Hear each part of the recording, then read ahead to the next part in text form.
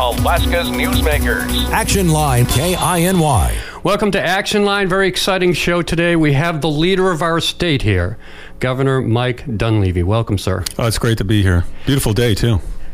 I'm looking at the mountains. Yeah, it's a little sunny coming out there. Yeah. Although the storm is coming. Oh, really? Yeah, tomorrow. Oh, great.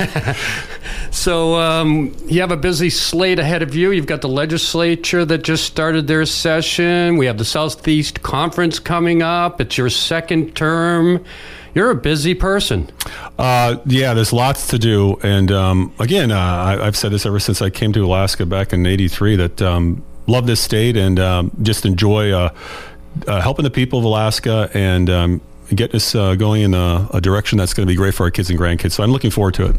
We were talking off air just before the show, and I was fascinated that you're a teacher, superintendent, you have a master's degree in education. You taught history, and somehow you found your way into politics. It's, people have asked me that. Teaching and politics, they're similar in the sense that it's an extension of public service. As your teacher, you're not there to make $1 million. You're there to help kids chart a future. And when you become a public servant, such as governor or senator or representative, you're there too to help the cause, to help move policy along that would hopefully better people's lives. So very similar.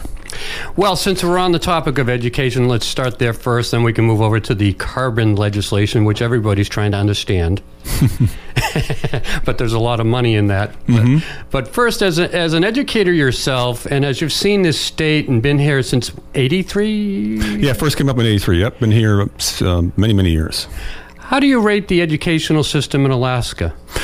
It's interesting, right? Because, as you mentioned, I was a teacher, principal, superintendent, also worked for the University of Alaska, did contract work with DED, and was a school board president up in Matsu. When you quote, measure a system, oftentimes that's based upon standardized testing. So currently, some of the standardized testing would say that our system is not performing well, and some of the tests were at 49 out of 50. But when you also look at individual schools, there are some individual schools that are performing much better than others and some that are performing worse than others. And so that's a discussion I think is going to take place here in the legislature this year. It began last year in earnest with the READS Act that a number of legislators, and myself as well, Senator Begich, Senator Holland, a whole bunch of others actually worked on, which will help us focus on reading in our schools to make sure that we get the performance that those kids deserve so they're reading at grade level. So that discussion really began last year, and it's going to carry over into this year. Certainly we've got to talk about making sure that schools have enough money, but we also have to keep working the reading issue all the way down so it becomes systemic, and I think that's going to be a pretty big discussion.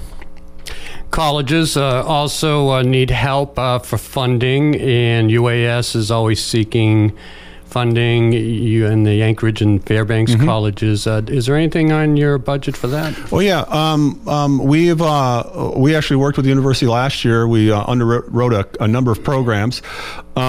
We've had discussions with them this year, and there'll also be discussions in the legislature on additional funding for the university, and those discussions we look forward to having. What we did last year is we saw the potential for the University of Alaska to be the drone capital of the world because of our airspace, our low populations, and the fact that we have a lot of aircraft up here, right? We have a lot of private aircraft up here. And so with the military as well, and it's interesting because if you see what's happening in the war in Ukraine with Russia, one of the technologies that they're really putting into play are drones. Drones of all kinds of some military drones, civilian drones that have been refitted to carry armaments and bombs and so forth. So it's opportune for the University of Alaska to really, I think, really take hold of this opportunity. And we've underwritten their drone program. We're going to continue to do that, and I think you're going to see some major investment from some private concerns come up here as well. But don't be surprised if Alaska is named the drone capital of the world, and we've got a lot going on. Really? Yes, sir. That's some innovative thinking. Yep, and it's not just drones; it's also submersibles, unmanned underwater aircraft as well. So we're going to be. I'm confident we're going to be the leader. That would be, I see, a fitting drone. With our coastline? Exactly. Science research? Exactly. Defense? Exactly. And the University Southeast is well positioned to be part of that as well with the coastline, obviously. And you have the military here. Mm-hmm. You could work in collaboration with them. And we're kind of close to some of those neighbors that aren't necessarily our friends. Right? I was going to ask you about that. I lived in China for a couple of years before I came back during the pandemic. I watched that country very closely. They're not as friendly on terms with America as they have been in the past. The tensions there with Taiwan. You've got Russia in the middle of a war. They're all right over the sea from us. You have the North Koreans. And that. How concerned are you as a governor to secure the borders and coast of Alaska for any action that could happen that's military involved? Well, certainly we are within the missile range, the umbrella of the Koreans and the Chinese and the Russians. Alaska is. We're one of the few states that I think all three can hit pretty easily. But we also have capable defense up here. For example, intercepts at Delta. We know we have submarines, U.S. Navy off our coast. They're not going to tell you where they are, but we know we have that. What was interesting, though, is the government has put a lot, over the decades, the government put a lot of effort into our Army and our Air Force up here, because for a long time, the coast actually helped us because it was oftentimes frozen for 8-9 months of the year. We know that's changing, and we're having conversations, as I know that the federal delegation is too, to make sure that we have the icebreakers up here that we need, that we have the ships up here that we need, because as the Arctic warms, they're going to see more and more shipping coming through there. So Alaska has to be prepared for that. This is one of the reasons why we're working on the Port of Nome to beef that up. And, the northwest coast of Alaska is certainly going to be a strategic area in the world here shortly. So we got to be ready for that. These are concerns and worries previous governors didn't have. Even in your last term, it probably wasn't as high a concern as it is in your second term, because the world has really changed quickly in the last 2 years. Yeah, it has. And, we were, the entire world, post-World War II, was working under a integrated economic approach. In other words, let's make sure we get everyone involved as much as possible, all the countries in the world involved in growing their economies, integrating their economies. But you're starting to see that was starting to sputter with our supply chain issues. The advent of COVID really shook things up. And then the geopolitical world is re-altering itself now. And so you're seeing alliances change. You're seeing NATO flex its muscles. You're seeing Russia look inward into China. It's going to be a bit of a strange, chaotic world for a little while, and we've got to be ready for it. Is this related to the Statehood Defense Initiative you put on your agenda? Different, and there's two things, and thanks for bringing that up. So the Statehood Defense Initiative is really defending Alaska's integrity as a state, unfortunately, with its own federal government. There's currently 41 executive order actions that the Biden administration has put into place that impact Alaska, we think, negatively. And we're talking about our ability to develop our lands and our resources. And so we've put some money into that because we believe in a number of cases they're wrong, and we have to oppose it. The other thing that we've got is we're asking for $2.5 million for our state defense force. So we've always had a National Guard in Alaska, and we've always had a state defense force in Alaska. The National Guard is dual controlled by the feds in the state. And the feds could federalize them at any time if they got to send them to a conflict, which would leave us in a lurch if we had a disaster up here in an emergency. So we want to beef up our state defense force, which is solely under the state. And those individuals would be able to help with disasters, relief work, et cetera. So state defense force, state defense budget to deal with the federal government. And, as we start the conversation, we got to look at our defense period along our coast and our airspace. Mm-hmm. And then we have this large number that's in your list of priorities, $127 million. State match to secure $1.25 billion in federal funding for transportation infrastructure statewide. I would assume that includes the Alaska Marine Highway. Everything, system. Yes. Highways, roads, bridges, marine highway, you name it. And it's kind of an annual budget item. There's always transportation monies available, and the state usually has to put up a match, but we always see tremendous opportunity to improve and grow our infrastructure, and we're we're excited that we believe that the ferry system is heading into a era of stabilization. We've got bids for the Tustamina to replace the Tustamina. The Columbia is going to be up and running in February in terms of service. We worked with the legislature on coming up with a fund that we can deposit federal and state funds into so that the ferry system has a budget going forward. So we're excited about what's happening with the ferry system. We've always said that we want to make sure it's sustainable for the long term, and we're headed in that direction. So you'll see more discussions on improving the ferry system as we go forward. What about building some new ferries? Tustamina. We've got bids in to actually replace the Tustamina, so that's a big one. And as we mentioned, the Columbia has been repaired and is going to be coming into service. But any new ships, like with new technology? Oh yeah, there's discussions we're having with potential small electric ferries in Southeast Alaska as well, and so that discussion is part of the Infrastructure Act that was passed. For example, you could easily have a ferry of that type, an electric ferry from, let's say, Saxman to Metlakatla, runs like that, and then they can replenish their batteries with the hydropower that you have here in Southeast at night. So I think there's some tremendous opportunities there. I think that's a great idea. I've never seen one. I haven't really heard about this. Well, you hang in there. Right? We're heading in that direction. Even in the local area, like if you were going from Haines to Skagway to Juneau, yeah, you could probably use an electric. Yeah, and again, we have the ability to recharge these ferries, especially at night, with low-cost electricity on the coast here. Maybe you should reach out to Elon Musk. It's a good idea. So let's get into, when we come back, the carbon legislation. It's complex.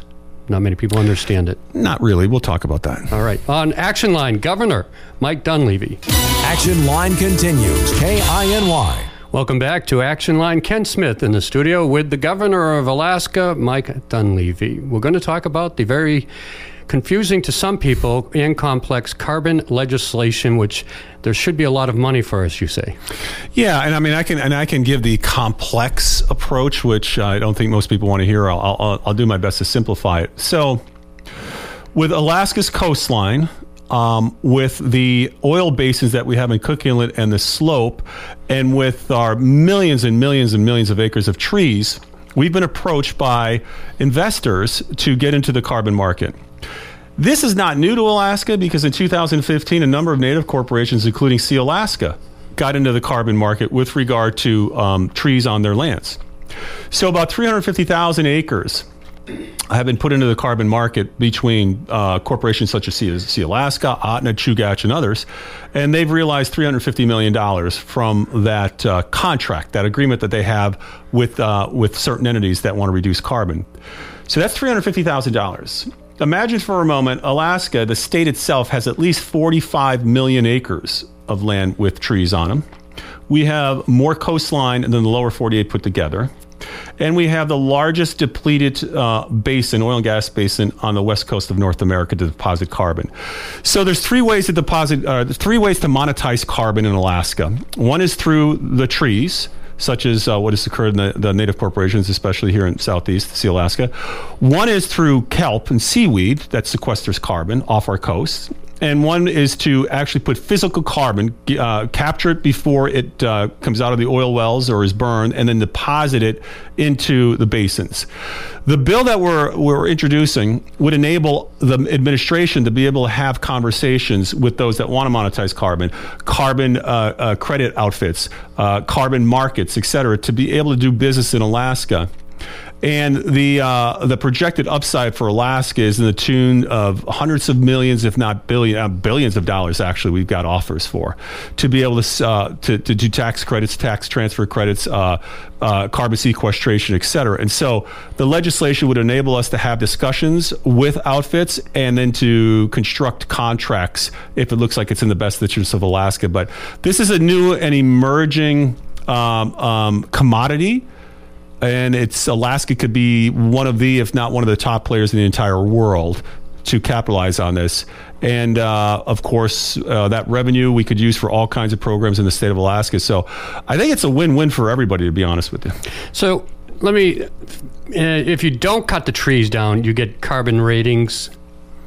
Yeah, they'll come in and they'll rate your forest. They'll examine your forest. They'll determine how much carbon, a ton of carbon per acre, et cetera. They'll calculate all that, and then they'll give a figure that they'll pay if we maintain the trees. That's the one aspect. If we maintain the trees, there's no transfer of land. There's no transfer of rights. It would be as if you were a landowner and you had a lilac bush in your backyard that bloomed in the summertime, and your neighbor liked it.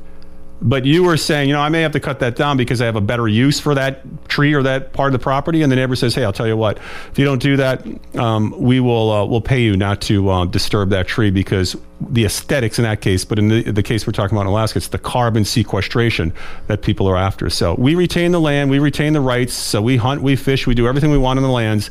If a contract is structured, we just agree that X amount of acres in X amount of sections would not be harvested for timber, and we would then be compensated for that carbon. How about kelp? How does that work? Yeah, so kelp is a very fast-growing seaweed, and Alaska has a lot of kelp.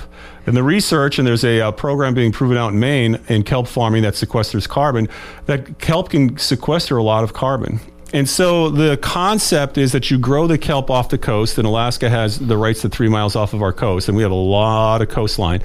And it would follow, in some respects, what's happening right now with mariculture in the growing of kelp and the growing of oysters. But once that kelp reaches a certain size and it's sequestered a certain amount of carbon, and trust me, this is a disclaimer, I'm not an expert in carbon.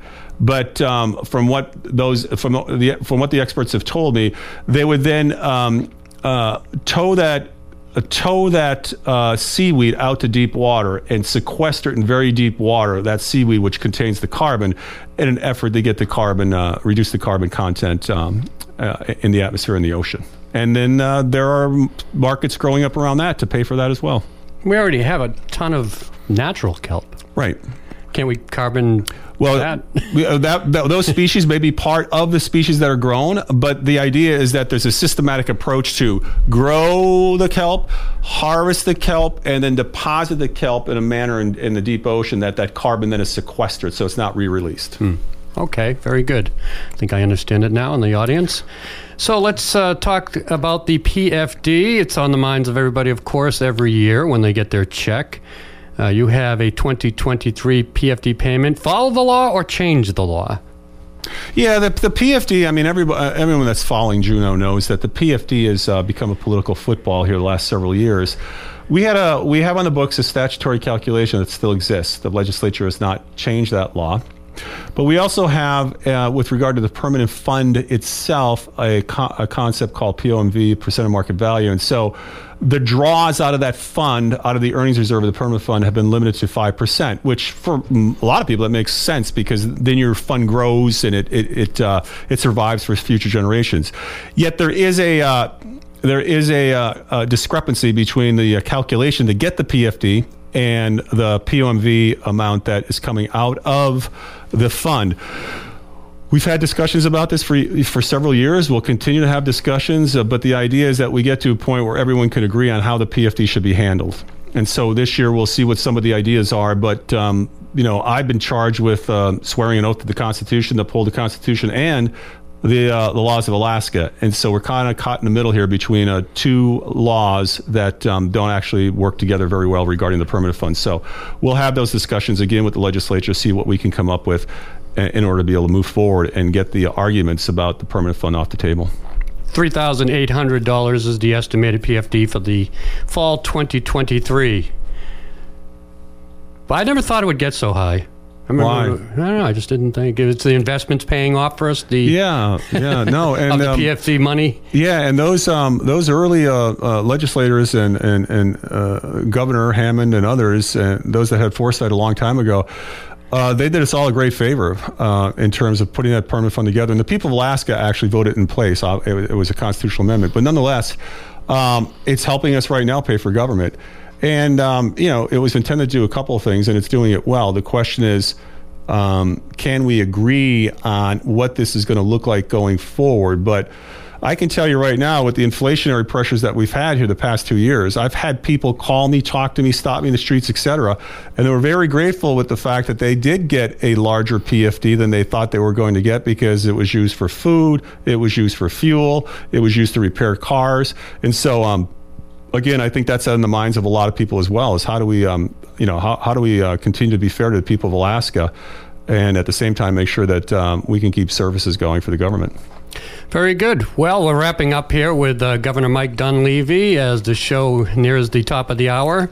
You're going to meet the legislature today? Are you heading over there? Yeah. Well, I mean, obviously, we work on the third floor in the legislative building, and we have a lot of contact with the legislators. But we're looking forward to getting things done this year, and I'm hearing that a lot from this new legislature that's in place now. So I'm pretty hopeful that we'll accomplish a number of things that have eluded us here the last several years. Yeah, the Senate majority had a meeting yesterday for the press, and one of the things Senator Stevens said was he looks forward to a better communication with you this year. Well, I'm always a phone call away or an office away, and I'll see a lot of the senators and the House members frequently this coming year. So I'm expecting good things. All right, sounds great. Nice to talk to you for the first time. Same. And you're listening to Action Line. This was Governor Mike Dunleavy today, our guest on the show. Action Line. Weekday mornings. Action Line. If it happens in Southeast, you'll hear it on Action Line. KINY.